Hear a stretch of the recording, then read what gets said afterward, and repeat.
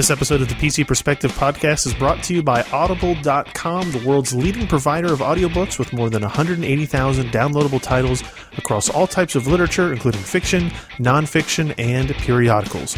For your free audiobook, go to audible.com/PCPer. Hey everybody, welcome to the PC Perspective Podcast. This is episode 370, being recorded on October 7th, 2015. I'm Ryan Schrapp. I'm Jeremy Hellstrom. I'm Josh Walrath. And I'm Alan Malventano. And Ken's board. Was that Ken? I thought that was Josh doing something with his webcam footage or something. That was Ken. So What did I do? He You slid didn't in. see it. You slid in. It almost looked like a vertical, on a CRTV. The vertical hold was off. Yeah, the vertical hold was off on your image. Yeah. So welcome to the show, everybody. It is the month of October, Yeah. also known as the beginning of Q4, Uh-huh. also known as probably the best month. Really? Yeah, probably. Why is it? I mean, we don't have Thanksgiving in winter it. yet. We got lots of football. Oh, because of the football. There's lots of football. That explains it. There's baseball playoffs into World Series. I think hockey. Tailgating is hockey a not thing? painful. Today. As of today. Hockey starts today. Tailgating is good. Like, the weather's still decent. College basketball starts in October. NBA basketball is in preseason mode, but it kind of doesn't really count yet. It's got This is the Halloween. Thanksgiving holiday weekend. I mean, fake Well, for Thanksgiving. Canadians. Yeah. No, Fake we win. It Thanksgiving? comes first. You win Ours what? is better. What do you win exactly? Canadian Thanksgiving. Canadian Canadian first. Thanksgiving. But you're last if you count like from the previous year. I don't know. That's right. If you loop around, you Yeah. lose.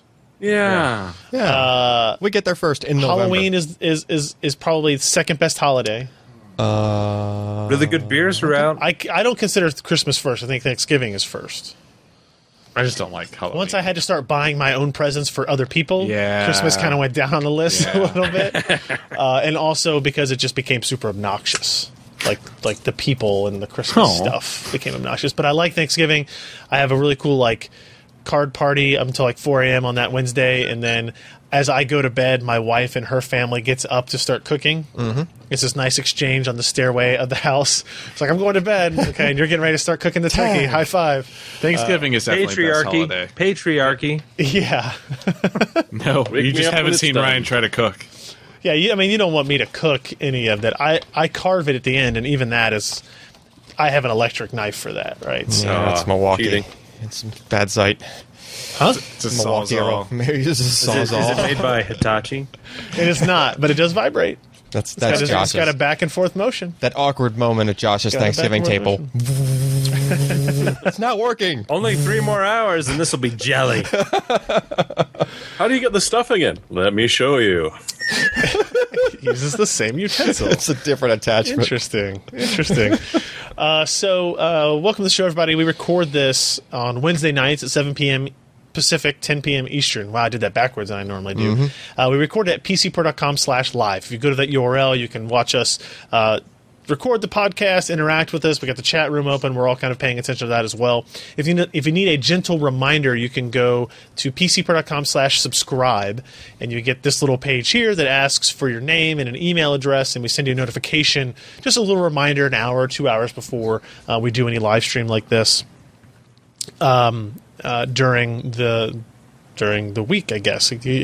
Every Wednesday, but sometimes other times as well. And also, for people who are in the chat tonight, I think I have 2 or 3 more Star Wars Battlefront keys that I'll just kind of put into the IRC For the beta. throughout for the beta.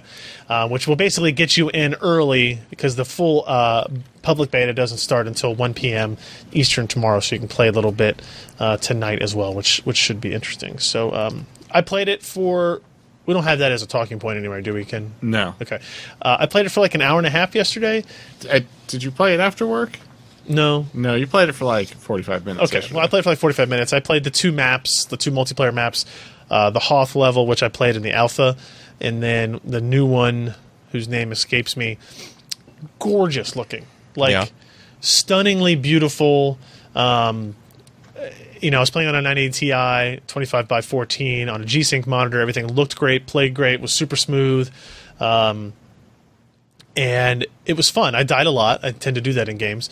Darth Vader killed me a couple of times.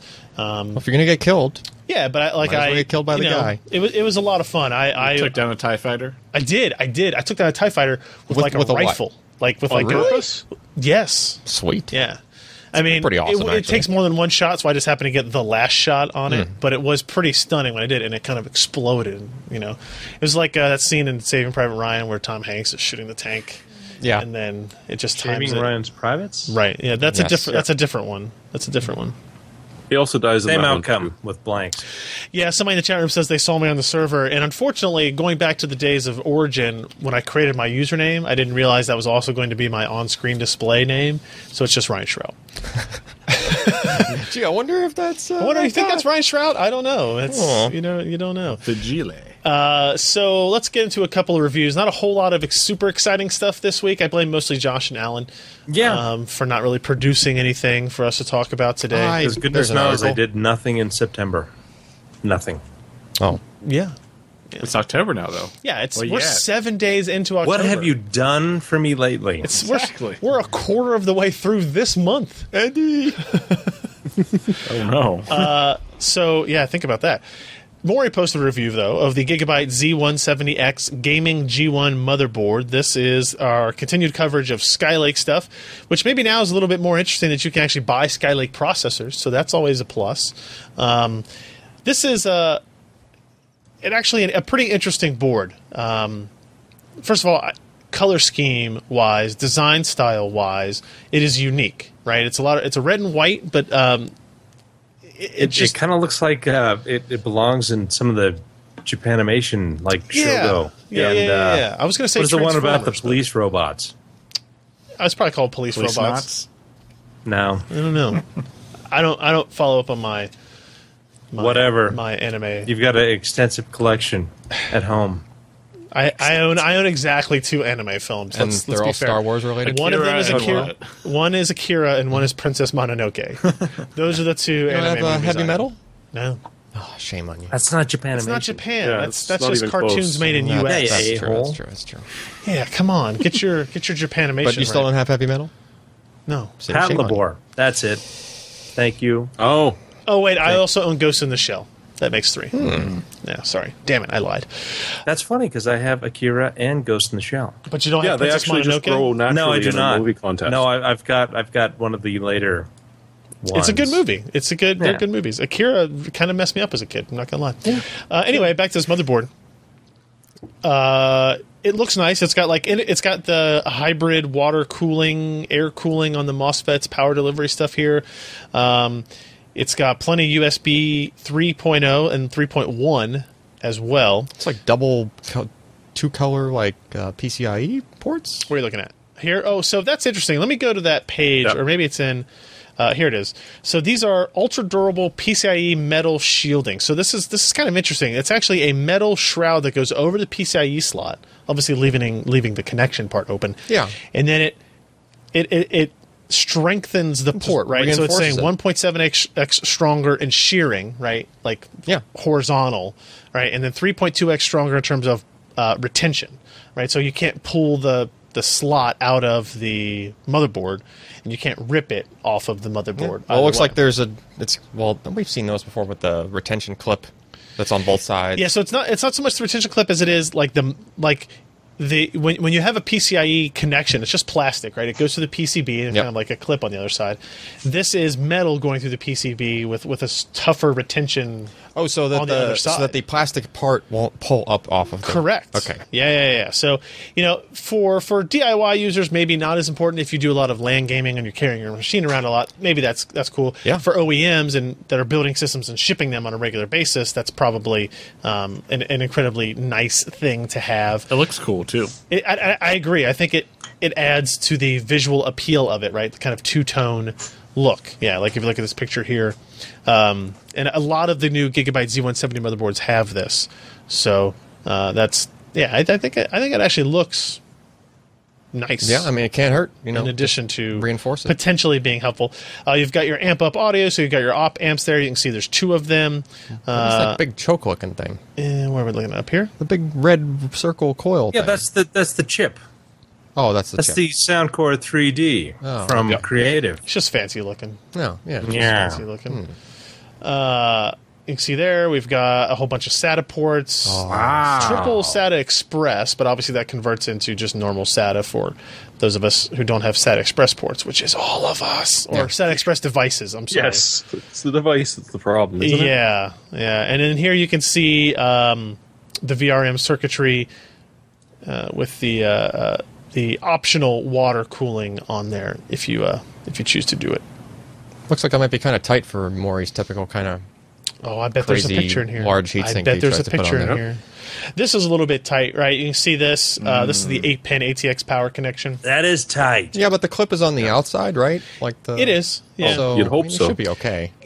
As Ken and try I were plugging in an assist fan when everything else is installed. right. Yeah. Yeah, that's true. The fan header there is even worse. This is something I think somebody should have figured out and fixed by now. Like standardized?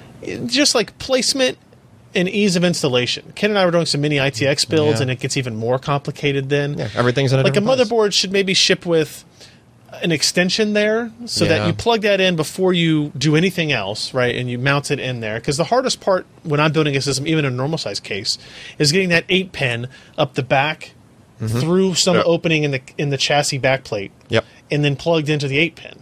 Well, they want it closer to the CPU is the point, or closer to the VRMs I get to it. the CPU. I get it. Right. Yeah. I mean, I get it PSU too, makers are but- so nice; they give you a good 3 or 4 centimeters of spare length to be able to fit it in. Right. Yeah. Right. And it's, I don't know if it's a design issue where they can't fix it or what, and maybe extenders cause issues with power delivery. I can't imagine they would. No, really. It's like an extra 3 inches. It's all, Yeah. Yeah, all you exactly. need. yeah. yeah. It's the power supply is where it would need. And the if you have a extra line. modular power supply, one of the things you can do is you can plug that in first, Yeah. right, and then you feed it back through. But even then, on most power supplies, that cable is like not long enough to really do what you want to do. Anyway, it's kind of a sidetrack there. So Maury did a review of all this. He tests everything as you would expect. It does have, let's see, if you look here, notice the LEDs along the bottom here of the board, right? That's supposed to be white. That's not really white. But there's red. It's configurable. That's what I'm getting at here. There's blue LEDs behind the motherboard, and there's yellow. So that's kind of an interesting thing we've seen on some boards in this generation is kind of configurable color and design. So there's your giant heatsink. It does support a lot of graphics cards, so contact might be an issue if you have a ginormous. Look at that! Just He did it. I He know. put those huge Oh, yeah. heat sinks on it. man will never stop. Wait, were there two in the same picture? Or was that one? No, it was one heatsink. That was just one heatsink? Yeah, Oh yeah. yeah. The one It does massive have heat sink. an LED backlit back panel, which is nice. Yeah, so you can find stuff in the dark. You got Yep. that. Which you can that's- change the colors of, too? Well, that's pretty yeah. interesting. Apparently, you can. Well, it goes along with, like, You got all those SLI modded Crossfire cases bridges. for, like, LANs and Yeah. dark rooms and stuff. Yeah. Yep. So, this is interesting. They also kind of have their own M.2 to U.2 U.2, adapter yeah. now, which that on the side says Amphenol 4493. That's probably not a. It's the connector brand. That's the name of the Yeah, connector. okay. Yeah. Not a cool brand. It's a weird reinforcement, though. Yeah, well, I mean, it's just the latch for it, right? Yeah, I like but how that it's wasn't- labeled mini SAS on the board. Oh, yeah, it is. Because it is. But I mean, it is, Yeah, yeah. fair They enough. just didn't update the branding on it. It is a mini SAS connector, technically. Yeah. This board also Yeah. comes with a front panel USB 3.1. That's the size of a DVD drive. Yes, it will fit in a 5 1/4 Is that inch. seriously fine? Okay. It's not But it 3.5? uses SATA Express. This is what's cool about it, right? Like, so Oh, okay. the chip for the USB 3.1, because Gigabyte is the only company using the. Ken, help me here. What's the Intel chipset? Oh, Alpine Ridge. Alpine Ridge. That is Thunderbolt 3, and USB 3.1, like through it. Yes. So this has one of those in that add-on. Oh. And cool. it connects to the system through SATA Express. Right, And- so it's and- using the PCIe lanes of the SATA Express And connection. then is that two SATA power connectors? What is that? Yeah, 2 SATA power connectors. It needs two? Well, Type C can support however many watts, Yeah, technically. Type C could yeah. technically go up to 100, but I don't think this goes up to 100. I think I read this goes up to 60, maybe. I mean, you got the extra connectors in your case, probably, so, why not? Yeah, yeah. It'll probably Yeah, work everybody's got tons of without that in both there. of them, but... So go check out the review. You can look at all the bundled applications. Go through UEFI, otherwise known as BIOS in my lifetime. Look at performance, see overclocking, CMOS battery placement. I think Maury would be sad to know that I salvaged a CMOS battery from a motherboard here to save my Chevy Volts key fob, right, that had died. So that board will forever be dead. This is an expensive motherboard. $463 on Amazon, $499 on Newegg. This is kind of their flagship has everything model. Looks right? like it. I don't know if this is one of the ones that was certified for Thunderbolt 3 yet. I don't think it was. But they're pushing to have more of these certifications. I mean, if it has that module with it. So a lot of their motherboards have that Alpine Ridge controller. They don't necessarily have Thunderbolt 3 support in it yet. Like it's a driver update, firmware update type thing. And that wouldn't necessarily be able to pipe the video out of that, right? Like, I don't know if that's part of the certification process or not. Well, you're not sending video to it anyways. Like the Thunderbolt add-in cards had to have DisplayPort loopbacks. yeah. Right, but on this You're just connecting motherboard it with to the controller... Oh, I thought we were talking about the external thing. No, like No. the Alpine Ridge is on the motherboard and it's powering the USB 3.1. Like that, they're using Alpine Ridge in this implementation solely as a USB 3.1 controller, Yeah. and not taking advantage of its Thunderbolt 3 Thunderbolt part. capability. Okay. So I don't know if there's an implementation issue there in terms of having to pipe DisplayPort connections through it in order to support the display side. But I know they announced 2 motherboards that supported it like a couple weeks ago or a week ago, but this was not on the list quite yet. This one did have a couple of stability oddities. Maury pointed out with PC Mark 8, but we actually have, since this review has gone up, we tried to talk with them before this review went up, but since the review has gone up, they've been much more responsive in terms of like, oh, we're going to fix all this stuff. So I imagine we'll have new firmwares in the not-too-distant future to address all of that. And CMOS battery placement is a strength of this board. Is listed All right. as a strength, and that's really the defining factor. So you will be getting your Flawless. next key fob battery from that motherboard and stuff. Right, exactly. You know, you can buy those batteries at the hardware store. Yeah, but I was at the office and I needed Wow. a battery. Yeah. Yeah. Actually, to be fair, I had replaced it with an older motherboard's battery first, It's too weak. and it was more dead than the first battery that was in it that the car kept complaining about. Oh, hey, your battery's low. You should replace this. The new one I put it in didn't even unlock the car. I couldn't, like, standing right next to the door, I couldn't do it. It was completely dead. So I had to come back into the office and get a different battery. So that was one of your original slot A motherboards, right? That Probably. battery. I don't know. It was an AMD M5. I thought, well, I'm not going to use this board anymore. I'll just take this battery. And that was a mistake. That was a mistake on my part. That's what I get for saying that. Another quick bit here from Sebastian, building the bench, a new system for cases and cooling. This is basically kind of an editorial that Sebastian wrote up for us, talking about the new hardware that he purchased to use in upcoming case reviews. You can see here a little bit of what goes on behind the scenes, how the sausage is made. He bought a Core i5 6600K Skylake processor. He got a Radeon R9 290X. You might question why 290X. And it was more of because we wanted something that was big in physical size in terms of length and girth, if you will. And could pump out the heat. Right. It was something that was hot, but not like the reference cooler design, because that's surely nobody buys those anymore, That's right? James Brown. Yeah.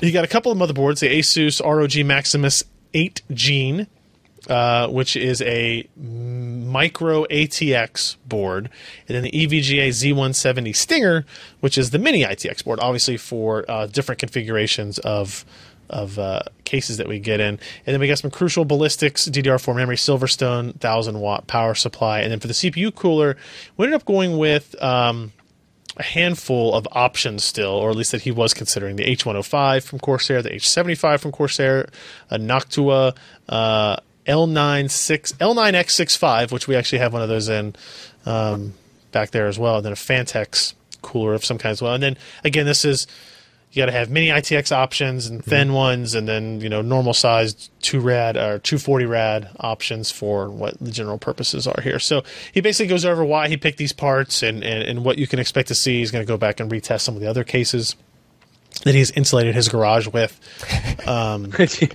To basement, I believe it's basement. Yeah, basement. I'm sorry. He's been insulating his basement with cases in their boxes and everything. So he'll take some of those back out, retest with the new components, and kind of get some new standardized metrics data. But I think people like to see kind of what the decision process is to a lot of this. But there you go. And then maybe not finally, but this a little bit more on my Android to iPhone update. I still have it. I haven't thrown it against a wall yet or anything. I haven't accidentally dumped it in a sink or a toilet or something. But if you did throw it against the wall, it'd be less likely to bend. Yeah. Well, I don't have the Plus model that I use every day, so there's that. Well, that's still the better alloy. Yes, correct. So in a couple of weeks, in the last couple of weeks, I've posted these stories about, hey, I'm moving over from Android over to iOS. Surely we talked about these on last week's podcast as well. And the most recent update, let me make sure this went up after last week's. Yeah, it did. Yeah, it did. Okay. I just wanted to make sure. I'm trying to do something. I'm taking notes on the phone about things that I experience on it or things that bug you or things that are better. And see, that's the problem is I keep finding that all I'm writing down are, well, this didn't work and this didn't work and this was broken and this and this. But the Notes app works. So like what? Like it does. Some examples. So like the Pebble. Then it deletes your notes, right? I think the Pebble thing you talked about last week. The Pebble Time doesn't quite work. Yeah, you talked about that last week. It shows notifications, but you can't reply or do anything with it. Yep. What else did I have on here? It's because Apple locks down their API. The keyboard, the alternate keyboard continues to not work. Where I installed Swipe, and it will, when I bring up the keyboard to type in a new message, it will be the default keyboard. And if I hit the button for keyboard twice, swap to emoji and swap back, which I know is what Josh mostly texts in nowadays is emoji. Yeah, it will show up with the correct swipe keyboard that I want. I'm not sure what's causing that, but I had tried Swipe in the past, and then when you brought that up, I put it on my phone again and decided to try it. I just brought up the thing to type text message in it. It's not Swipe. And it's clearly set as default in settings. I decided to try it again, and it was doing that same thing. Yeah. And I think the behavior, what used to be is if Swipe didn't open properly, you would just get blank. You would get nothing. I think what they've fixed, kind of, is that instead of nothing, you just get the regular default keyboard. One. Maybe, but that's still not... So you're saying it might be Swipe's fault and not... Well, it's one or the other. It's some interaction between the two, right? Yeah. Yeah, but the third-party keyboard thing is not where it should be, since third-party keyboards have been, 2 OSs ago? Right. That should just work. It was 8. Was it 8? Yeah. Okay, well, 1 ago, an awful lot of revisions to it. Maybe you should try SwiftKey. Yeah, I could try that one. I think I installed that on the Plus, but not on this one yet. It may be a thing with the swipe keyboard and it may just not be supported very well. I don't know. Might be. Yeah, so what else is there? What other kind of stuff? I feel like the Bluetooth range on the phone is less than the Bluetooth range I have on my Droid Turbo. I haven't been able to prove it in any way. I just get this feeling that I'm getting connectivity issues I didn't really get before. Yeah. With Bluetooth devices. It might be the iPhone using the low energy or the low power mode for Bluetooth. Maybe. Because I know Gmail updates and syncing are not as fast and instant as they were on Android. Kind of makes sense, right? Yeah. Just because the implementation wise. Are you using the Mailbox app? I am not using Mailbox because Mailbox we've had this pretty much discussion makes before. it instant. I mean, it's not going to be more instant than Gmail. It's within a second or two. Yeah, I don't know. Actually, what it is annoying is I get a notification on the phone that I have a new email. Yep. But when I open up Gmail, it's not there at the top. Yeah. I kind of have to pull down and refresh, and then it shows up. Oh wait, I had that happen on the desktop side. I'll get the notification on my phone and be able to view the email and it not show up on Gmail on the web. Oh yeah.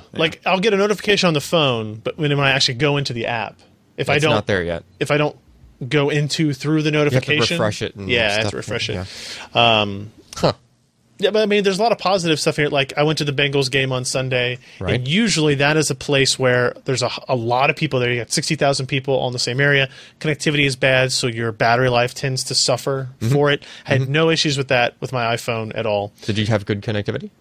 Yeah, it was fine. Like, not doing a lot of downloading or anything Right, while I'm out there. But I mean, like, was it, you know... It was responsive. Okay. Yeah. And then it charges faster than I expected it to.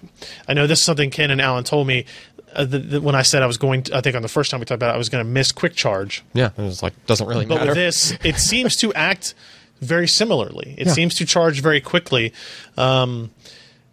Even though it doesn't, like, they don't brag about that feature. They don't talk about charge times Yeah. or charge rates or anything like that, which is interesting. But again, this is a smaller battery too, so it's a filling smaller up. battery. It's filling up almost about half of what the Droid Turbo had to charge. Yep. So if it charges twice as fast, maybe that makes sense. I guess. Kinda. Right. Yeah. But overall, like, I still like it. I think every day that goes by that I continue to enjoy using it. My wife gets a little bit more angry because she kept telling herself that when I decided I didn't want this anymore, I was just going to she give was it to going her. to get it? 'Cause Right. she's an iPhone person. Yeah, because she's had an iPhone for forever. She's like, well, when you don't like it, I'll just take it because she's still on a 5S or something like that. And we were at Home Depot today, and she was like, so you about done with that yet? I was like, no, I still got 20 days more left, testing to do. 18 days left on my 30-day thing. Anyway, I Testing. gotta make it through that. But so far so good. Like I said, there's other things. I have another post that's going to go up maybe tomorrow. Should be tomorrow. That will look at like a benchmark performance in addition to my experienced performance. So we'll talk about that as well, and then battery life, which is also a very interesting discussion as well. I've been very. Which chip do you have in yours? TSMC. I have the Samsung. We both have Samsung. In the 6S. I have the Samsung in the 6S, and I have the TSMC in my 6S Plus. But you can't directly compare those because the battery capacity differences, the display differences, the thermal limit differences, right? Because they're in different chassis. Yeah. I did see some of that stuff going around today about the potential that a 6S with a TSMC built chip versus a 6S with a Samsung built chip, we're getting as much as 2 hours battery life difference. I find that impossible to believe.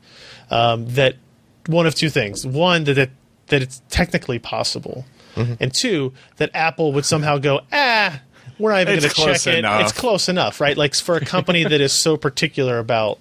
That always gets blowback whenever there's some kind of a thing, right? Like, and they're also known to be very accurate in their battery life estimates on their website, like for the product. Like, they tend to be fairly honest about what it is, and it tends to be correct.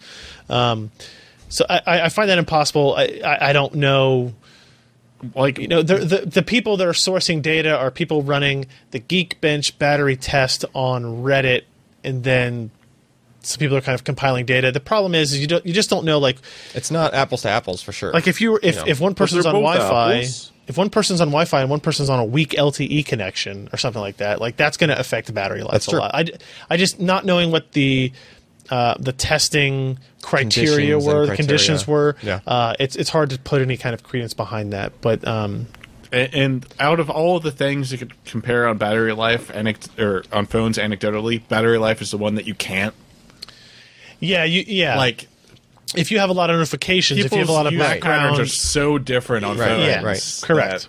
It's just it's true. So I don't put a whole lot of emphasis on that yet. I will say that my initial battery test results show that the 6S gets about 2 hours less battery life in our fairly heavy, intense Wi-Fi browsing test than the 6 Plus does. 6S Plus. 6S Plus, I'm sorry, which is expected because of the battery size difference. And you have them at like And this one is TSMC and one is Samsung. Like, I think your brightness was kind of...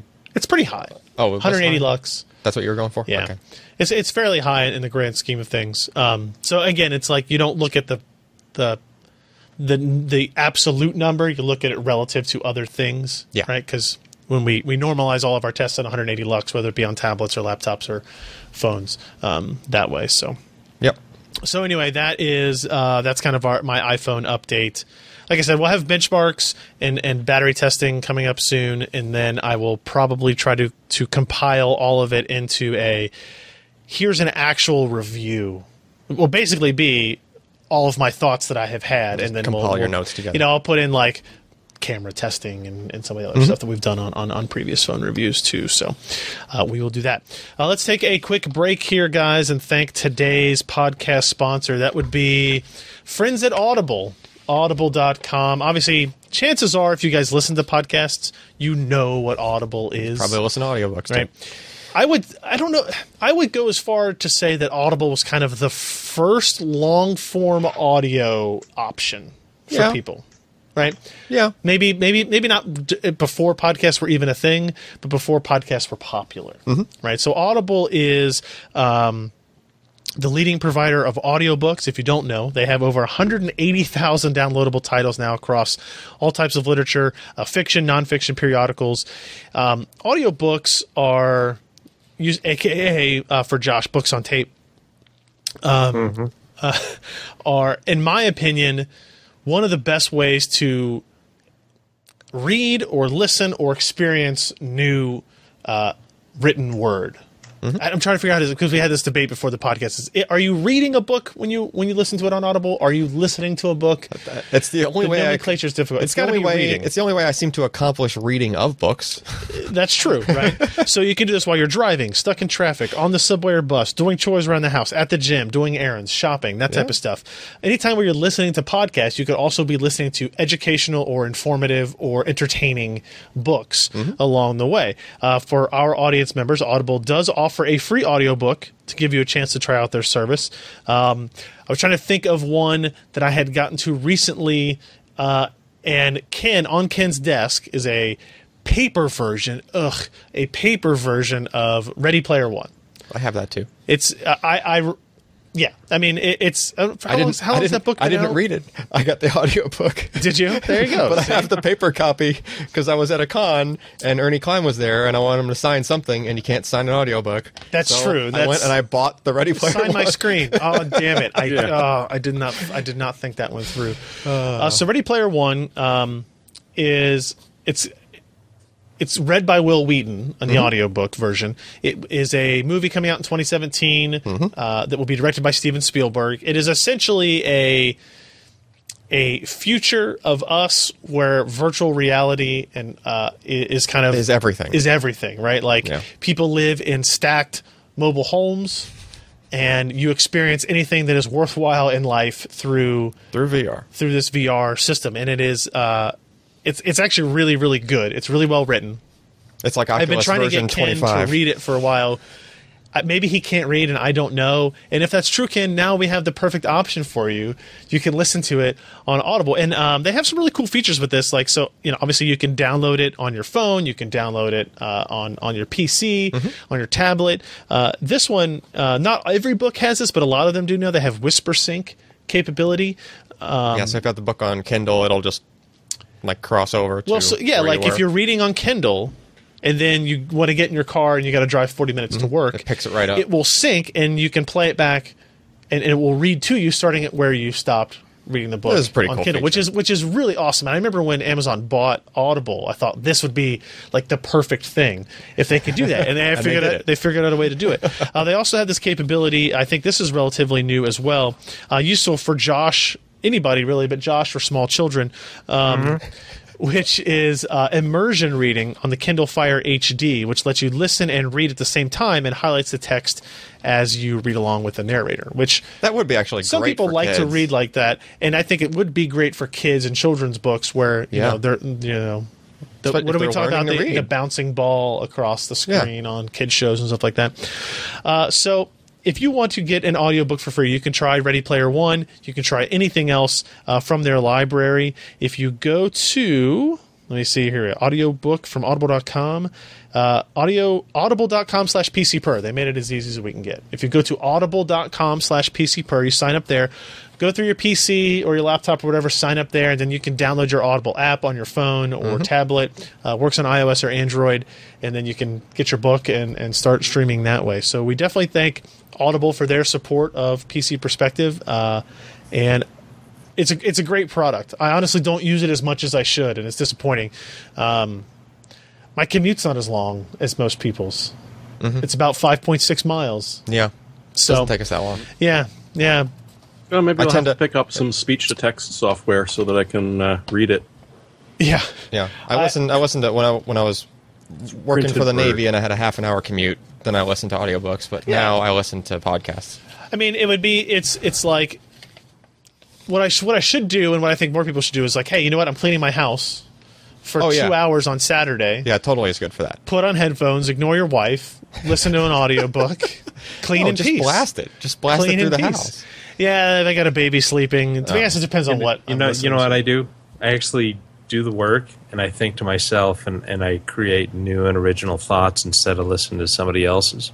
Oh. No, you don't. Okay, that's right. I'm a plagiarist. I plagiarize like the wind. You haven't had an original thought in a decade. At least. All right, let's get into some news stuff from this week. Alan. Yeah. The 850 EVO MSATA has been updated. Yeah. Tell me, when did the 840 EVO get its first update? Its first update? Yeah, like when that was like over a year ago. When they actually fixed it. Oh, when they actually? No, that was more recent. Oh, like damn it! When they finally fixed it. So the 840 EVO, people that don't remember, had the issue where you had degradation in performance over time on old data that wasn't written to. They released a fix. It didn't really fix it. That was in January. They released a fix, kind of fixed it, and then they released a real fix. Yeah, the real fix was April. In April, okay. And it came out for the 840 EVO. 840 EVO, but 2.5-inch SSD. The firmware only applied to the 2.5, which was weird because the previous fix attempt applied to the 2.5 and the MSATA model. Yeah.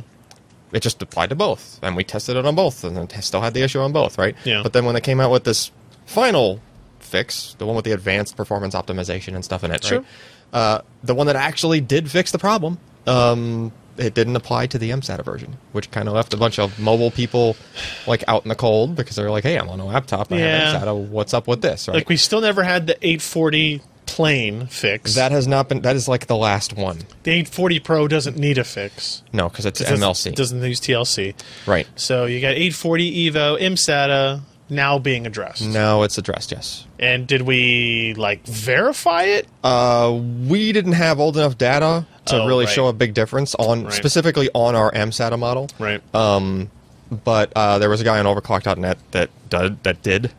The dud. That did. It seemed, I mean, not a lot of people have the MSATA model. Correct. I mean, right. If you look at it in terms of sell-through, the MSATA is probably a 20th would be my guess. Maybe more than that. Yeah, like maybe less than that. Yeah. Because the 840 EVO was such a huge selling product. Yeah. Right? And I mean, I did see a difference on ours, but this difference from this forum member was clearly much larger. He obviously had some very old data on the drive. Yeah, there we go. So, you know, it was slow, and then he ran the update, and he was careful to say that he ran it right after the firmware update, which is also important because the advanced performance optimization just like rewrites everything. If you let it sit, if you let it do it, yeah. But if you just like patch the firmware and then immediately run a test, well, he's getting those results before the drive could even have a chance to read and write all that stuff, right? So that's confirmed that it's doing what it's supposed to do on the MSATA model. Now, I guess the only thing left is just the regular 840, which Samsung does it matter now? I mean, like Ken has an 840, and we were talking about it when this came. He's like, Ken has an 840, and he's pissed about it still. Yeah, but it's at this point, like, would you even update your SSD, Ken, if a patch showed up? I think it's in my dad's laptop because I didn't want to deal with it anymore. That's the other issue, right? Pass the buck. Well, yeah, but I think that with this type of issue, since it's something that affects the drives over time, right? Then potentially think of someone still using this 3 or 4 years down the road. It's even more of a problem. If it could have slowed over time, it definitely did. Like the whole thing, probably, except for the little bit that was recently written, would have been going, a fraction of the speed. You should have switched back to a hard drive by now. Well, what I'm saying though is like, as the years go on, more people notice the problem. Yeah. Right? So if anything, like, it's motivation to fix it, right? So at least then, even though it's taken them a long time to get it right in the case of the 840 EVO, or even address it at all if it happens in the case of the 840, at least by then there would be an update out there. So like, hey, my drive's going slow. Oh, hey, there's a firmware. Right? I guess, but how long did it take for people from release of the 840 EVO to when we first started reporting about this? It was 8 months, right? Yeah, it was like 8 months, yeah. It's been a lot more than 8 months. Oh, right. and it keeps getting worse. Well, what do you mean? Oh, on unpatched drives. Yes. Yeah, but now there's fixes for more and more of the, of the population. And do HD tack over and see what it does. Dad, you don't need a laptop. Give me that. Yoink. Yeah, but I'm just, I'm happy they stuck with it. They could have just, plenty of companies would have probably just, it's more than 2 years old, screw it. But they didn't do the 840 yet. Like they already kind of, a lot of it. Yeah, and there are also enterprise models that have that same TLC planar flash in it, and are also susceptible to that. Do you think there was some particular OEM that maybe used 840 EVOs in their laptops that said, you need to fix this? I don't know. I mean, if it was just one OEM and like Dell or Lenovo or HP or somebody used a bunch of these, and it was either an OEM or people read our previous article where we said, "Hey, the 840 is still not the MSAT but is still not updated." 840, we said the 840 still didn't have it too, and they didn't fix that. Samsung and a lot more people have 840s than have MSAT 840. I would agree. That's with that. true. Yeah, I would agree with that. And also, a fact is Samsung has yet to acknowledge to me that the 840 is affected by the issue. Yeah, that's the thing that pisses me off the most. I keep pushing the other direction on it, but I have yet to get that back. But I heard a rumor that they might be patching it soon, but I don't know for sure. Yeah, and Bananarama's coming right back. Yeah. I hope not. Let's see. Let's move on here. Pascal rumor roundup and photos. Josh, what are these new Pascal rumors? Well, there's some folks saying that it's going to be out in April of 2016. It's going to have upwards of, on the professional side, 32 gigs of HBM2. 32 megs. 32 megs. Yeah, we're going back to, what? That Voodoo unboxing I did had 16. Thank you very much. It has compression. It has texture compression. Yeah. TNT2. Electric Boogaloo. So this picture that was I guess was a picture of a person doing a presentation. Yeah. That WCCF Tech got a hold of. I mean, this looks pretty similar to the kind of mock-up that we had seen. Although it looks almost exactly the same as the render. The difference is, if you look in the render, it's in 3D. There was no interposer. Oh, right now there's an interposer. Yeah. It was just. Oh, it wasn't that dark colored square. Right, there was no rectangle. It was on package, not on an interposer. Yeah, so I mean, this kind of we knew it had to work that way, but now you got a picture of it. So it's okay, it was just a rendering issue. So anyway, Josh, sorry. I mean, did you think a April 2016 release time frame is feasible, knowing what we know about Apple's kind of dominance of all of those fabs? Process nodes? Maybe, but I would be more leaning towards June, July. Yeah. But that's just me. So, place your bets. Where's the poll? Let's start it. GTC is the first week of April this year. So then soft launch, and we'll be shipping these in June, July, or something? Well, I wouldn't think that. That's a very long soft launch. It wouldn't surprise me if they release Pascal to the Quadro Teslas first. Really? That would have the benefit of 32 gigabytes. Yeah, the first Kepler part, wasn't it? GK100. Is this an up to 32 gigabytes thing? What was before Kepler? Fermi. Yeah, Fermi came out. Yeah, you're right. Fermi was released 16 gigs. because they talked about all the compute capability of the GPU. 16, and then people complained about the consumer part needs 16 gigs? Doesn't need 16 gigs. I mean, isn't 8 enough? Yeah, but I mean, it is enough. That's going back to the 70s. Just saying. So I mean, it applied then. It applies now. You got to look more at how the HBM kind of works into it, right? Okay. So maybe you can't do you properly need more address 8. You have to have more dies to address it. So you're saying for the parallelism? Yeah, I don't know if that's the case, but I'd imagine HBM2 maybe have some changes like that where they kind of go have a minimum to do that, right? Because HBM1 is at 4. And 2 goes up to 32. Is that what we said, Josh? Yeah, 16 to 32. Yeah.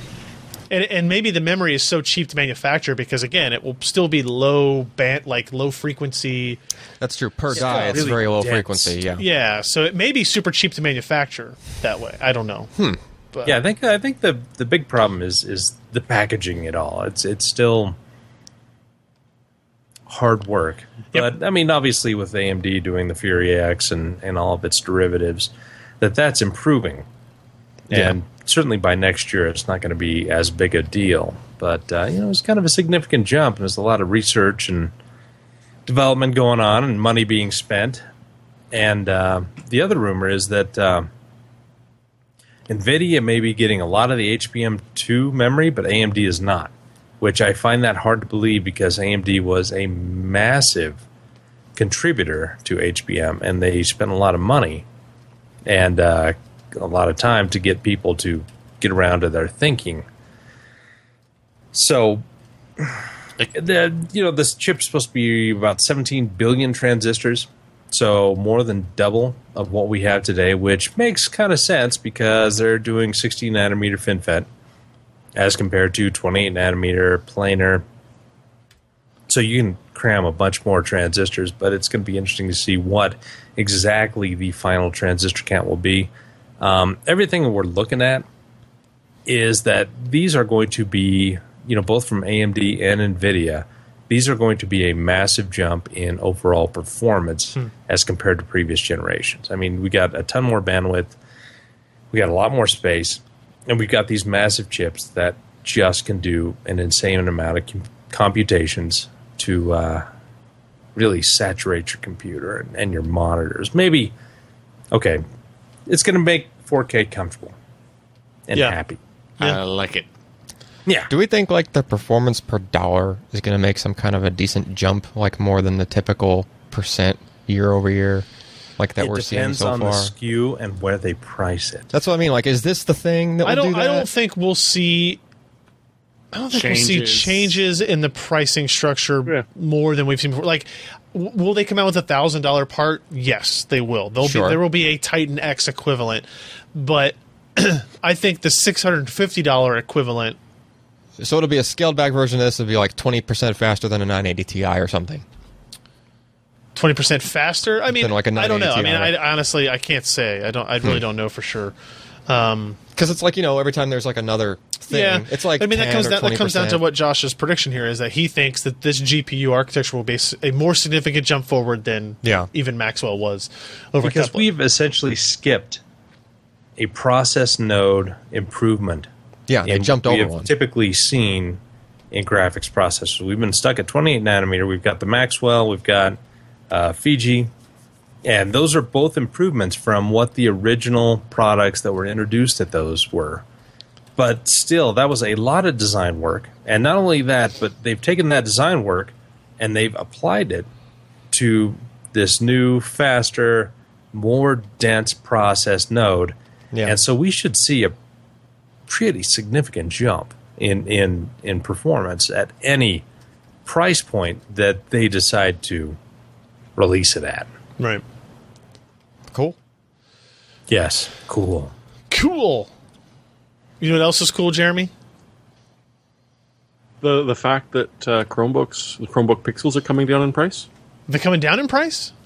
Well, I mean, this brand new Pixel C is not going to be $1,000. Oh, I see. I got you. It's also not going to be a Chromebook. That's true. It is based on Android, not Chrome OS. Okay, fair enough. But yeah, so that's not a Chromebook. It's still the same team.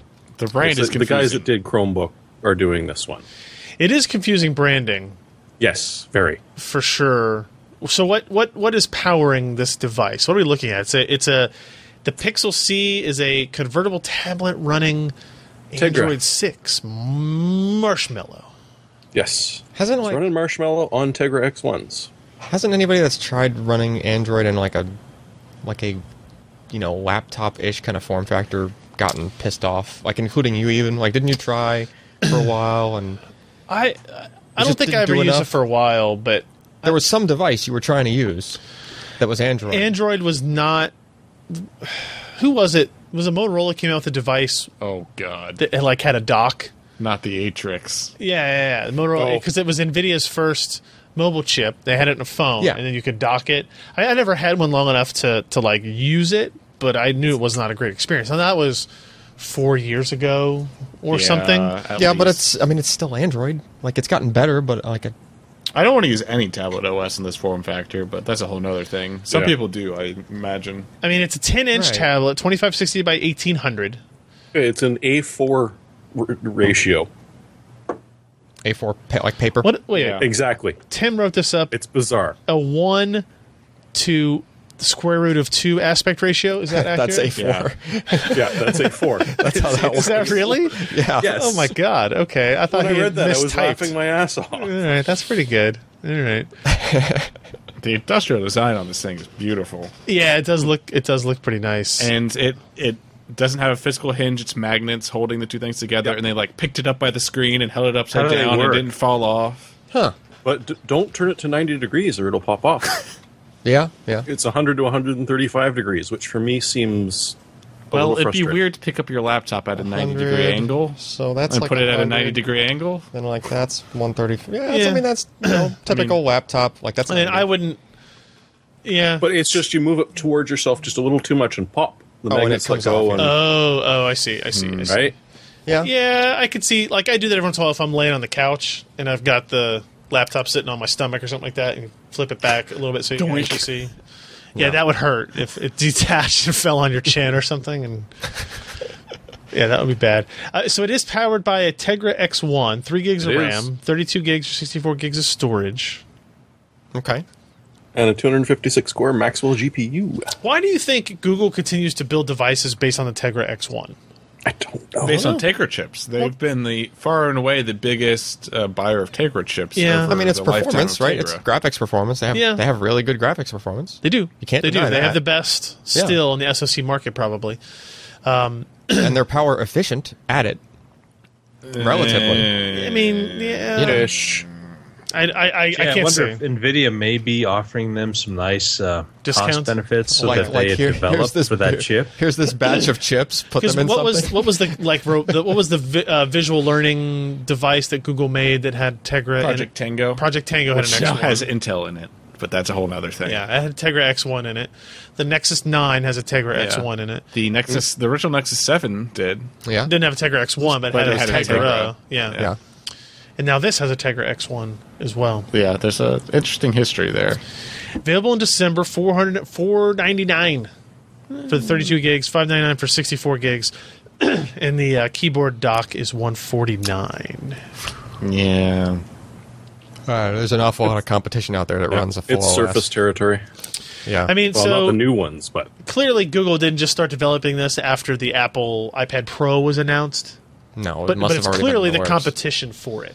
It's guess. significantly less expensive than the iPad Pro. It's smaller. The iPad Pro started at $899 without the keyboard. I don't Yeah, but remember, it's smaller. honestly.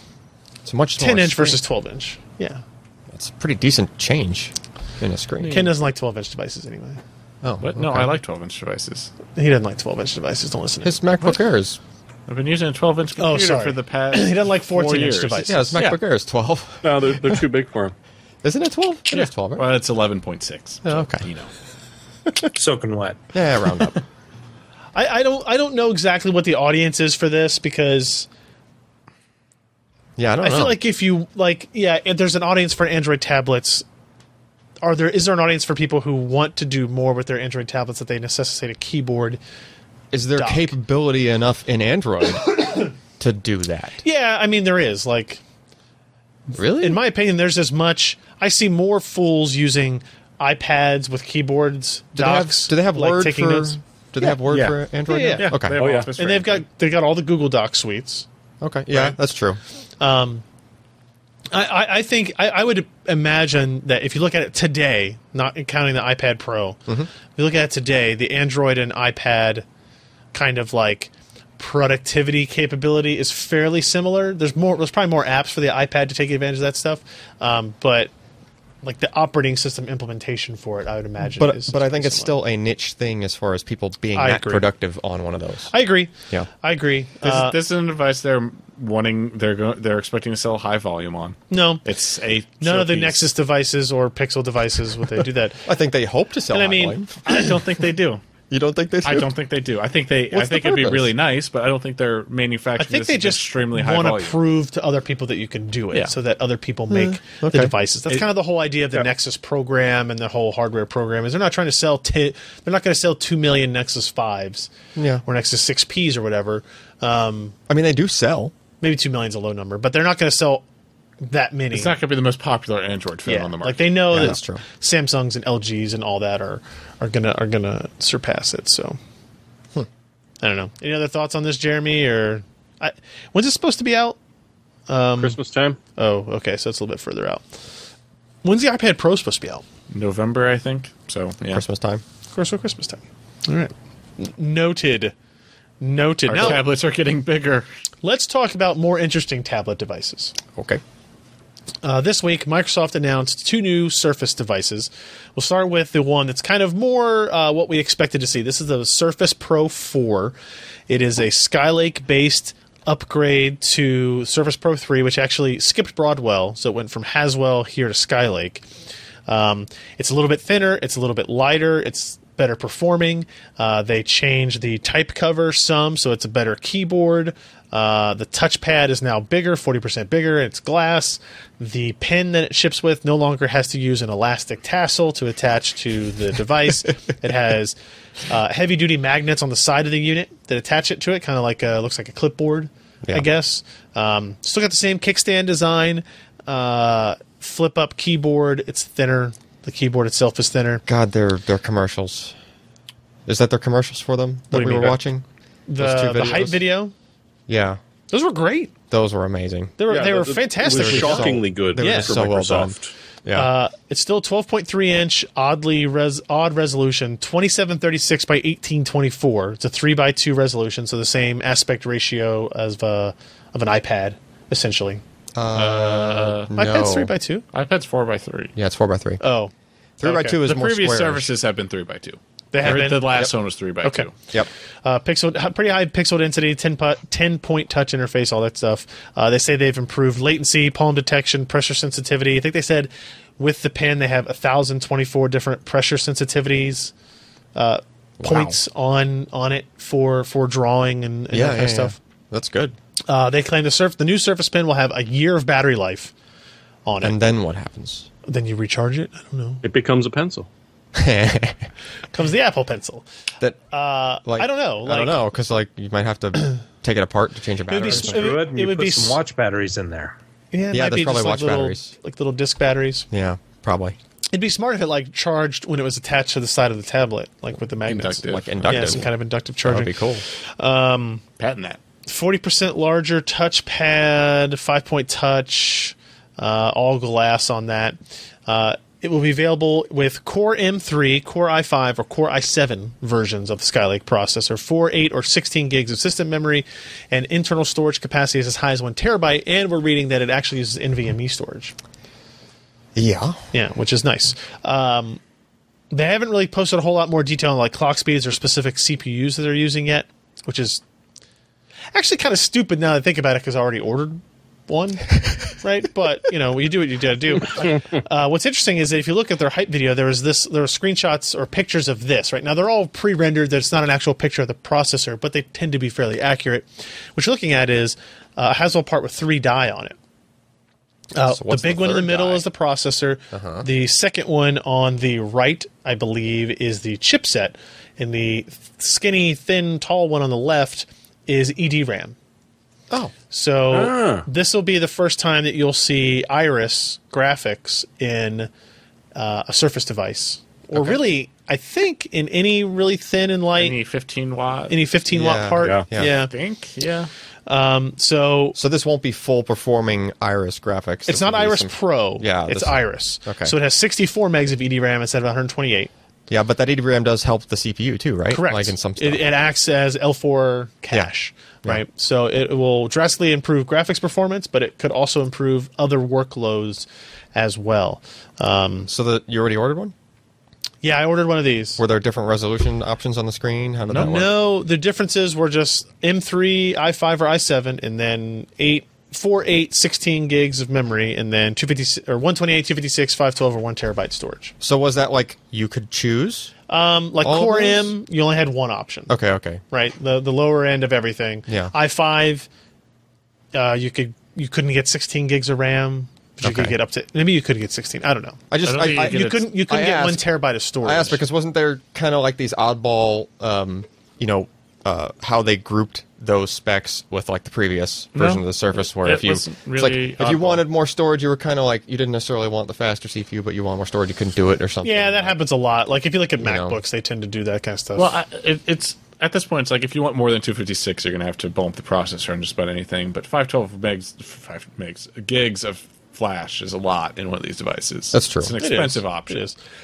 Pricing starts at $899 for that Core M base model. For the base one, yeah. Spikes as high as $26.99. Holy crap. If you max out processor and storage, right? So we've got a specs table here.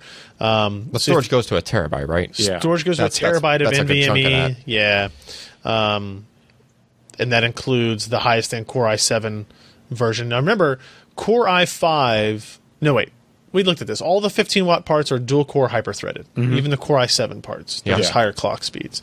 So there's no true quad cores here. They're claiming 9 hours of battery playback. But the i7's the only one with Iris in it. Correct. There's not an i5 with Iris. It's not an i5 with Iris, which makes sense. So it's just using the previous, whatever it's called, the integrated. It's HD 520. HD 520, yeah. Now, maybe more interesting than all this, or all that, is the Surface Book, which was kind of a surprise to me. This is a 2-in-1 laptop, tablet, whatever, convertible you want to call it, that actually has a discrete GPU option from NVIDIA. So internally, it's very similar to what you get in the Surface. It's Skylake based. It's only available in Core i5 or i7. There's no Iris graphics option. It has this really cool hinge on it. They call it the dynamic fulcrum hinge. That looks like a watch band. Kind of some kind, but not to be confused with the Yoga 3 Pro that had a watch band hinge. Yes. This is different than that. It's a little bit bigger screen. It's a 13.5-inch screen, 3000 by 2000 resolution, so it keeps that 3:2 aspect ratio. 10-point touch capability, all that good stuff. It has 2 USB 3 ports, but what's interesting is if you... so it also has a backlit keyboard. It has a lot of battery in the keyboard. And... it has an optional discrete GPU, only known as NVIDIA GeForce GTX GPU, with 1 gigabyte of frame buffer. Powered by Maxwell. Brought to you by Maxwell. They mentioned That's right. Maxwell. The only quote I could get from NVIDIA is the new GPU is a Maxwell-based GPU with GDDR5 memory. It was designed to deliver the best performance in ultra-thin form factors such as the Surface Book keyboard dock. Given its unique implementation design in the keyboard module, it cannot be compared to traditional 900M series GPU. Contact Microsoft for performance information. And connector information too, Can't be please. compared to a traditional 900 series. It's some OEM one-off that they tend to do for weird form factors like this. Yeah. It's a 900 that's chosen an alternate lifestyle. Okay. I don't have a picture of this separated, right? But if you look at this picture here, so this on the bottom is your the dock, keyboard. and then this detaches right there, and it's kind of an interesting detachment mechanism. They call it, what do they call it, Ken? It was Muscle straps or something? Muscle wire. Yeah. Oh, here you can see it in the another well done hype video.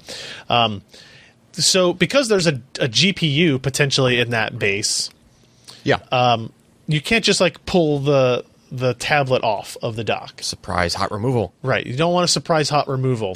Or, well, you do get surprise hot insertions. Yes. But, so when you want to These are remove it, technical there's terms, a by the button way. you have to hold down on the keyboard for like 2 seconds or 3 seconds, and then you'll get a little pop-up in the OS that says it's safe to remove your hardware, essentially. Your computer can be undocked. Yeah. And then it actually unlocks. And then it unlocks, right? So there's actually a lock to prevent you from doing it accidentally, I guess. And then it's attached, you could pull it up that way. So it's kind of neat. It's like the old school eject mechanism. Now, one kind thing of you'll stuff. notice is because of this fulcrum hinge, the machine will never close all the way at that hinge. Yeah. There's a little gap. There will be a gap there, Yeah. which is interesting. I'll be curious to see how I feel about that because I just worry about things getting in. Put there. it in milk and use it as a straw.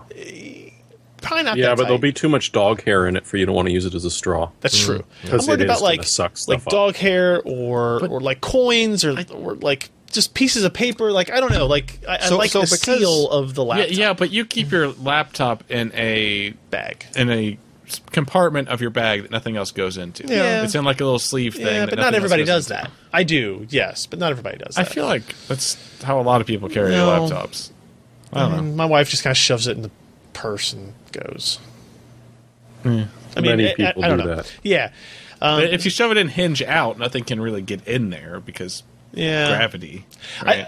I don't know. Like if you really need it flatter, you could just break it. No, you could undock it and then just put both things in the bag. Then you have the screen facing outward. No. Yeah.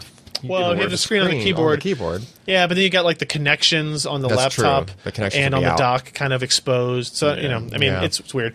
And you can disconnect it, flip it around, put it back on, and then lay it, and then but you still have that extra thickness. Yeah. No, the same thing applies. But it's just more useful. This also comes with a Surface Pen, same type of thing, same magnetic dock on the side. This is a more expensive device. Starts at this. They claim this one gets up to 12 hours of battery life. I also ordered one of these. I'm going to be really pissed if that up to only occurs if you don't get the discrete GPU option. I'm very curious about the penalty and benefit of this kind of odd one-off NVIDIA GPU. Right. Why do I need its performance? That's true. Why do you? Okay. And then, what does it affect? Yeah, because what would the justification would be? Gaming? Light gaming. I mean, they say something about like League of Legends gaming, but like Photoshop using OpenCL. Can't you play League of Legends on the Intel integrated stuff? Kinda. I mean, it's like I thought it still works on Intel 520. I mean, it probably would. I don't know. It's just it's weird. It's odd, right? Because it's clearly not a super high performance GPU. Yeah. Because of its form factor that it has to be in, and also that if you look at the specs here on the, does it show it on this? Like the power? It doesn't show it, does it? The version without the discrete GPU in the dock uses a 35 watt charger. The version with the NVIDIA GPU in it uses a 65 watt charger. I could see that. So you're estimating about a 30 watt power difference in the devices, right? So that's considerable. You're more than, I don't want to say you're actually doubling power consumption because the type of power adapter that's included doesn't necessarily mean that, but it's just an indicator to us that there's something there is more dramatic power there. being used. Yeah. I mean, in theory, it's doing Optimus and stuff, so you won't actually be powering on the GPU. When I guess probably like Optimus doesn't even really. I don't even know if that's a thing anymore. It is. Maybe Windows kind of handles that natively. I honestly don't know. But I am worried that I ordered the one with the discrete GPU for us to do a review on, and I'm just kind of like, I wanted to buy both, but I had an already large bill for Microsoft that day. Stop hitting your microphone. Stop talking. Stop hitting it. So I was worried about it. I don't know. And nobody at Microsoft wants to answer any of my questions about it to calm my nerves, I guess. This one starts at $14.99. So it's more expensive, and it goes up to the same $26.99. How much is the version with discrete? It's $18.99. It's $200 more. The version with discrete is $200 more across the board, depending on what your configurations are. Same thing, you get 256 or 512. I think you get a 1 terabyte option on storage. But it's an expensive laptop, considering the competition. It's an expensive laptop. I'm going to assume that these two new models can't be opened at all, just like the previous Surface. So no. Yeah. Yeah, they're tablets, but that happen to have keyboard docks. People dremeling a hole under where the SSD is to do an upgrade after the fact and stuff. Yeah, just don't do that. Magnesium body. Yeah, they did it. Muscle wire detach mechanism. I am proud. This actually shows the gap that we were talking about here, this picture here. So you can see like the end of it makes contact, but this side does not. Like there's going to be a gap of some kind. It doesn't look like a really big gap, though. I mean, it's clearly like the gap looks as like much an aesthetic design choice as anything else. Yeah, right. And I like the way it looks, having only seen it in pictures thus far. But I got to give them credit for like creating a device that everybody seems to be impressed by. I like that the way that the hinge unrolls, it pushes the screen further away from you, away from where the keyboard is. Yes. Right. So it's more more like a desktop. Yeah. So let's see. What else we got here? Moving on. Away from the Surface story here, there's one more little thing. Dell Ultra Sharp. Oh, the Dell Ultra Sharp UP3216Q. Jeremy, do you know anything about this monitor other than what the title tells me? I bet you it's super cheap. It's got the Ultra Sharp brand on it. It's got 99.5% Adobe RGB. Yeah, and currently it was on sale for $18.79, but usually it goes for about $2,000. It's, as anyone who's played with one of these Ultra Sharps knows, Dell does a pretty damn good job on their monitors. At least when you're paying this much. Yeah. There's going to be a bunch of people that get very, very upset when they realize it's 16:9. It is 3840 by 2160. And there are many people that just won't do under 10 inches. Honestly, I don't think that I'd mind it that much, but for professional levels, like you said in the title, it's got ridiculously good accuracy for the color.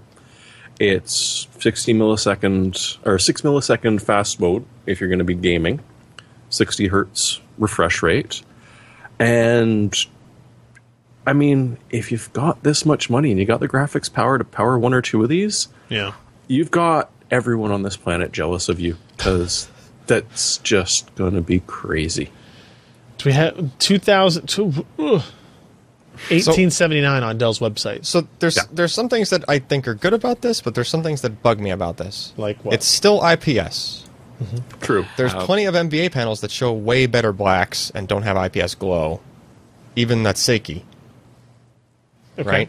And along the lines of that Seiki, that's a 40-inch 4K, same resolution, color calibrates pretty darn well. Alan, it's 99.5% Adobe RGB calibrated. I get it's a wider... That is absolutely not comparable to any display you've seen. I get that it's a wider gamut. Like, yes. It's a completely different league and for completely different applications than that I guess. essentially TV you got sitting on your desk.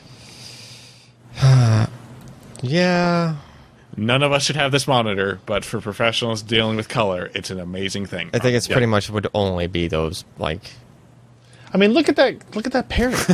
Look how color correct it looks. Look at that. I mean, on that screen I'm looking at that can't possibly show those colors. That TN panel you're staring into on the preview monitor. I always liked there was a TV commercial that always aired that talked about the amazing colors that you were seeing on the screen. Right. Or high definition. It was so overblown. It was just like super bright, and I was like, well, screens. My TV's making it look just as awesome on your TV. I don't need to buy here's the your thing. TV. None of us have seen a full Adobe RGB gamut screen, have we? Probably yes, not. I have. So, I mean, compared to like a 100%, darn it, sRGB? yeah, compared to 100% like just regular color space, like what the Seiki can be calibrated at. Yeah. It's 100% of sRGB. Yeah. Right? Yeah. Okay, like how much of a difference is there? Well, see, I upset the graphics guy greatly because I'm looking at it going, no, that's the same damn color, dude. And he's like, no, it's not. Can you not see the difference between those two colors? See, that's what I mean. It's like No, I mean, red in just a regular sRGB color space, like red is pure red to me. Like I don't see how you can get more red or more blue or more green. It has about two less. You understand what color gamut is, so you do understand how you can get more red and more green, but that's besides the point. I do. It's just that I don't notice any. It's like past the point where I would notice. Perception. So when you're working, versus reality. when you're working in print, yeah, this is a very important thing. So like the inkjet printer I have at home. Yeah, the inkjet printer you have at home. Yes, that's the one we should be thinking of. Because it does offset, right? I'm sorry, guess. it prints. okay. I mean, I agree with you guys. Like None of us could ever. I find a use understand for the this value panel. of it, but I don't appreciate the value of it because it doesn't mean anything to me. It's the same thing when I hear Sebastian talk about multi-$1,000 audio equipment. It's like, yeah, no, I believe you that you can tell a difference. Yeah. I cannot. So it's not a valuable trait for me. I will say Doesn't mean I wouldn't take it if it were like. I will say a given good to me, thing but- if it comes. Well, the other thing they claim comes from the factory Delta E less than 2, which is good. Yeah, Like that's where you're lucky to get less than 2 freshly calibrated. it's got a media card reader. Well, And okay, $2,000 is an expensive monitor, but I mean, let's be honest. If you're a professional, it's not that super expensive. It's actually pretty cheap. Yeah, when we were getting those first Asus PQ321s, those were more than $2,000. Those were like way more than $2,000. Yeah, those were like $3,400 or something like that. No, the one at work is almost $4,000.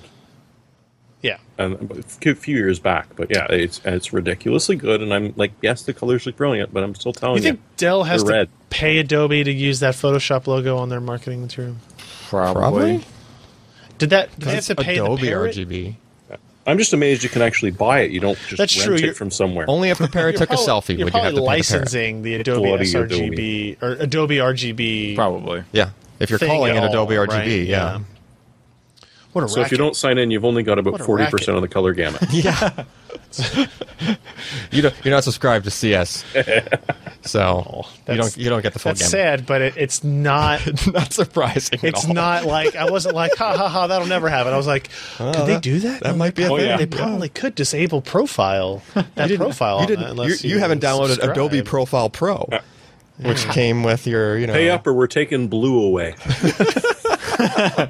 Does Windows even support think so. Adobe RGB profile, or does it only work in Photoshop?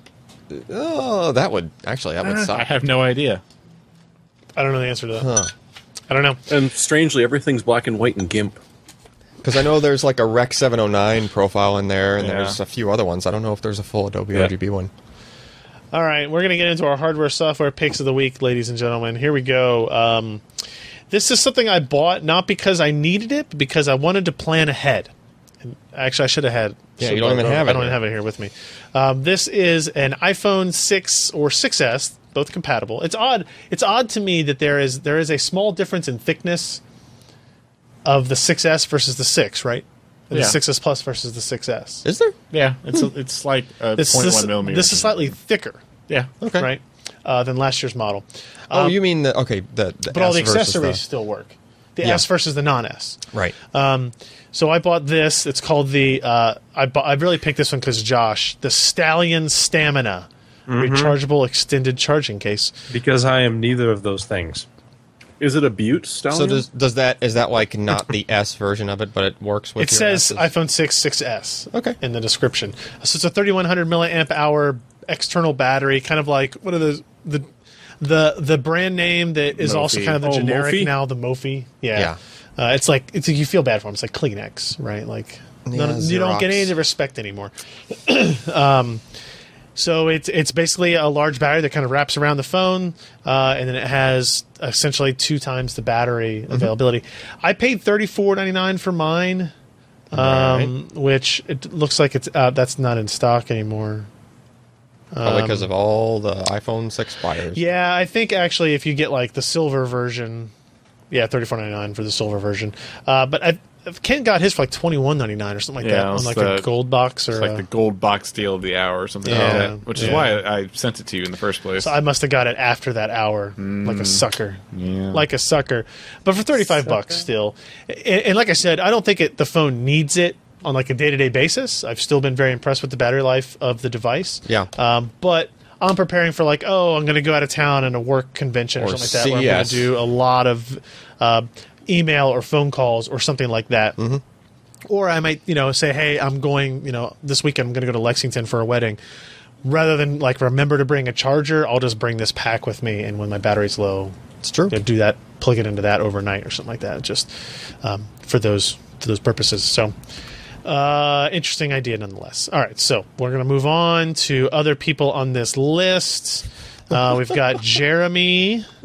I'm sorry, I'm just stalling a little bit for me to get my links open here, since you guys don't put any of this in until after the fact. We got Jeremy next with the Power Connect something. Yeah, it's an MTech Power Connect. It was sent to me, and I haven't finished writing up my review of it because I suck, but I am still working on it. Fair enough. It's the more interesting of the two that they sent me. They also sent a wireless hard drive. But this does everything that the wireless hard drive does, including having a Samba built into it, so it will map just perfectly, or universal plug and play if you're one of those weirdos that actually uses that. So that was Ethernet you had plugged in that I saw. It has, because it's running as a Samba server right now. So it's mapped as a drive. on my it's PC. Not wireless? It is also wireless.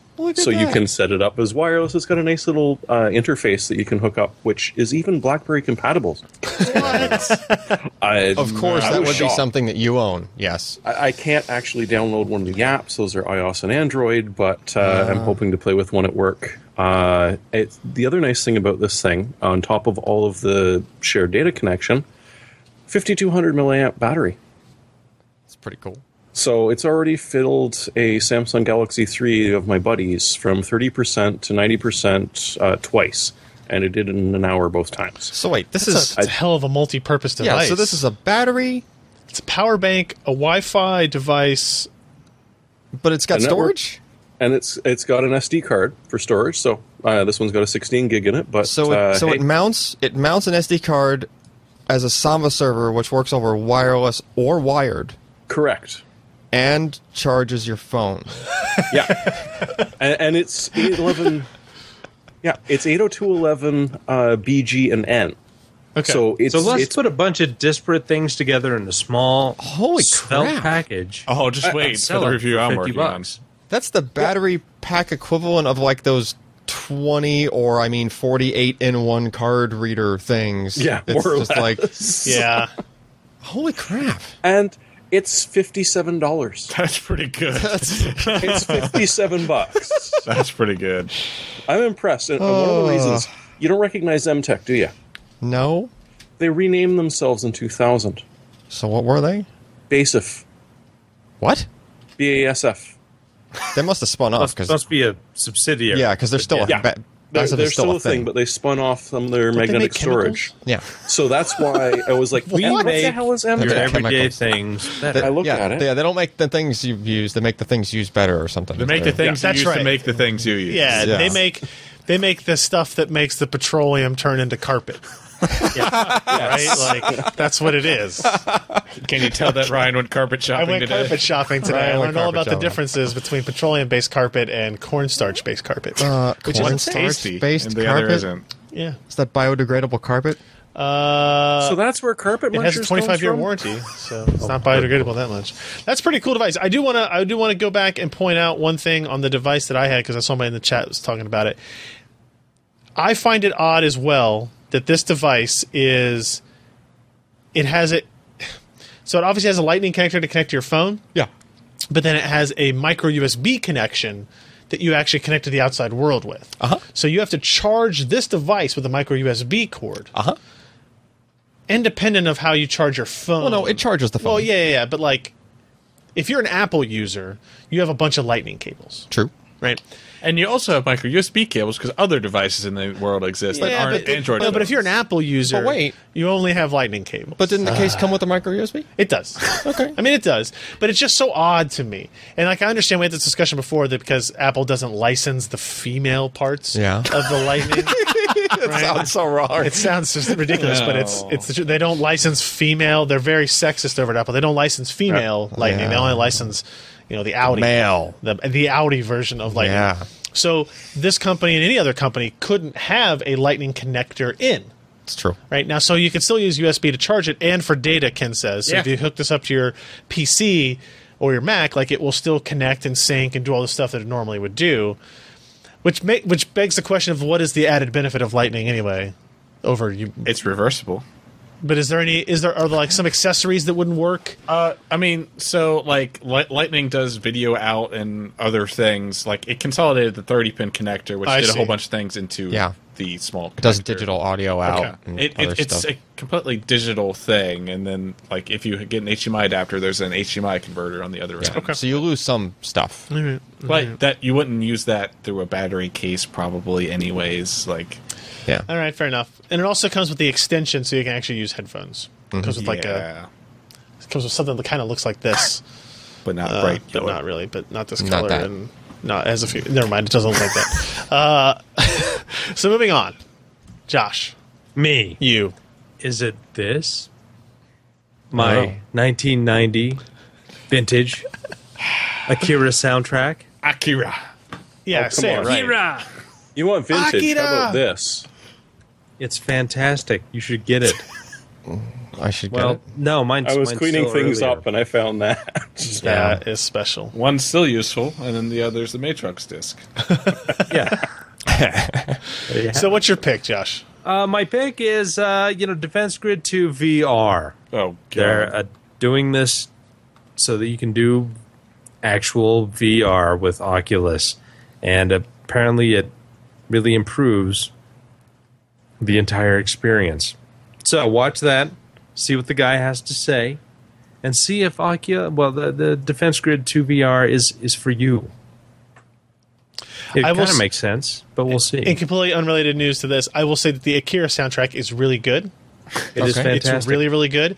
And when I was 17, the song on it where they're racing their motorcycles through the city is a really good song to drive fast to. Okay. Yeah.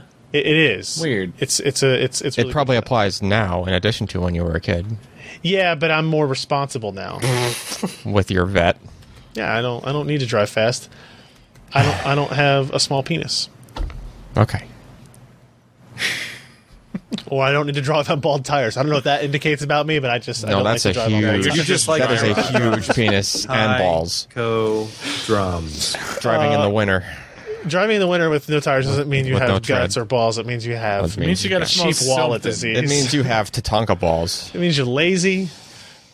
You're lazy. You're lazy because you won't go to the tire store. Is what it means. Lazy, poor, and or dumb. Yeah, All of the above. pick one or all. Just Pick 2 or 3. all of them. All right, Alan. So this used to be a paid-only app that did not have a trial version, Okay. even, and it miraculously turned into a free app over the years. It's called Picture Information Extractor.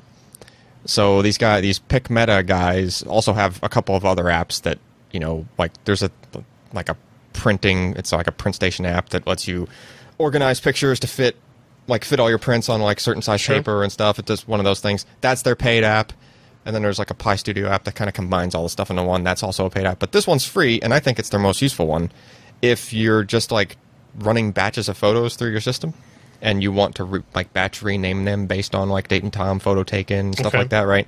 You could just point this thing at a directory on your system, and every time you fire it up, it goes back to that directory. And if that directory happens to have like unrenamed pictures, just like named whatever came out of your camera. DC00125. Yeah. You just open this up. If it's already pointed at that directory, it just fires up with the directory open. You hit Control A and one button on the toolbar, and it auto batch renames all of your stuff to photo, date, and time. And then you close it, and then you go on about your business, and now your pictures have been named to something that makes sense and not like DSC. Is the interface like awful? No, it's just like it looks like Explorer kind of. It's It's just just bikini ladies. Hey, okay. hey. Yeah, I don't even use it in like thumbnail view because I don't want it to even try to generate stuff. I just use it in like list view. Yeah. So I just fire it up. There's the list. Control A, auto rename. Takes like a few seconds, and then just go on with your life. It's pretty handy. I haven't found like a simpler equivalent of this that does it this way. Because they're always you have to add support for like raw formats of other cameras and stuff for it to properly read that. Yeah, do drivers. And these guys update this thing like every month with like new stuff. I once used a bulk renaming tool that had so many buttons.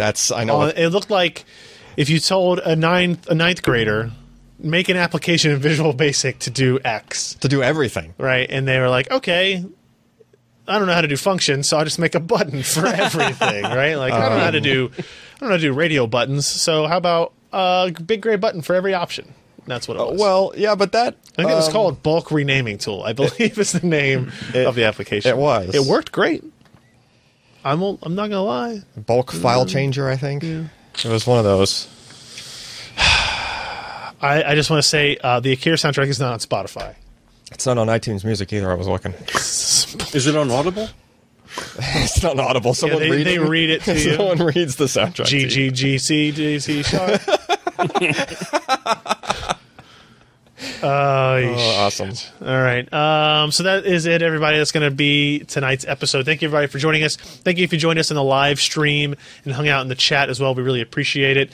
PCPro.com/live is where we record the show on Wednesday nights, 10 p.m. Eastern, 7 p.m. Pacific. And if you missed any of this episode or you want to subscribe to the RSS files, subscribe to our YouTube channel, you can get all that information at PCPro.com/podcast. And we would greatly appreciate it if you would do that. Share it with your friends and help grow this readership, viewership, listenership, whatever. This consumership. We'll call it consumership. That sounds like a term. Just make that up. We'll be back next week. I don't think I have any traveling or anything going on here. Nope. The only thing on my schedule between now and next Wednesday is Star Wars Battlefront Beta, apparently. And giving out keys. Which is going to take you 5 days. Yeah, I've got a couple more keys to give out. I gave out 2 in the chat, so and somebody just put a key in there. I don't know if that's actually legit. I don't. It's like a malware. It's a malware key. Yeah, it actually downloads. That's a Windows XP key. Anyway, so they're actually pasting the same key over and over again. So maybe it does work multiple times. It doesn't. Well. I don't know what they're doing. Anyway, we'll see you next week, guys. I'm Ryan Schraub. I'm Jeremy Hellstrom. I'm Josh Walrath. And I'm Alan Valentine. Bye. See ya.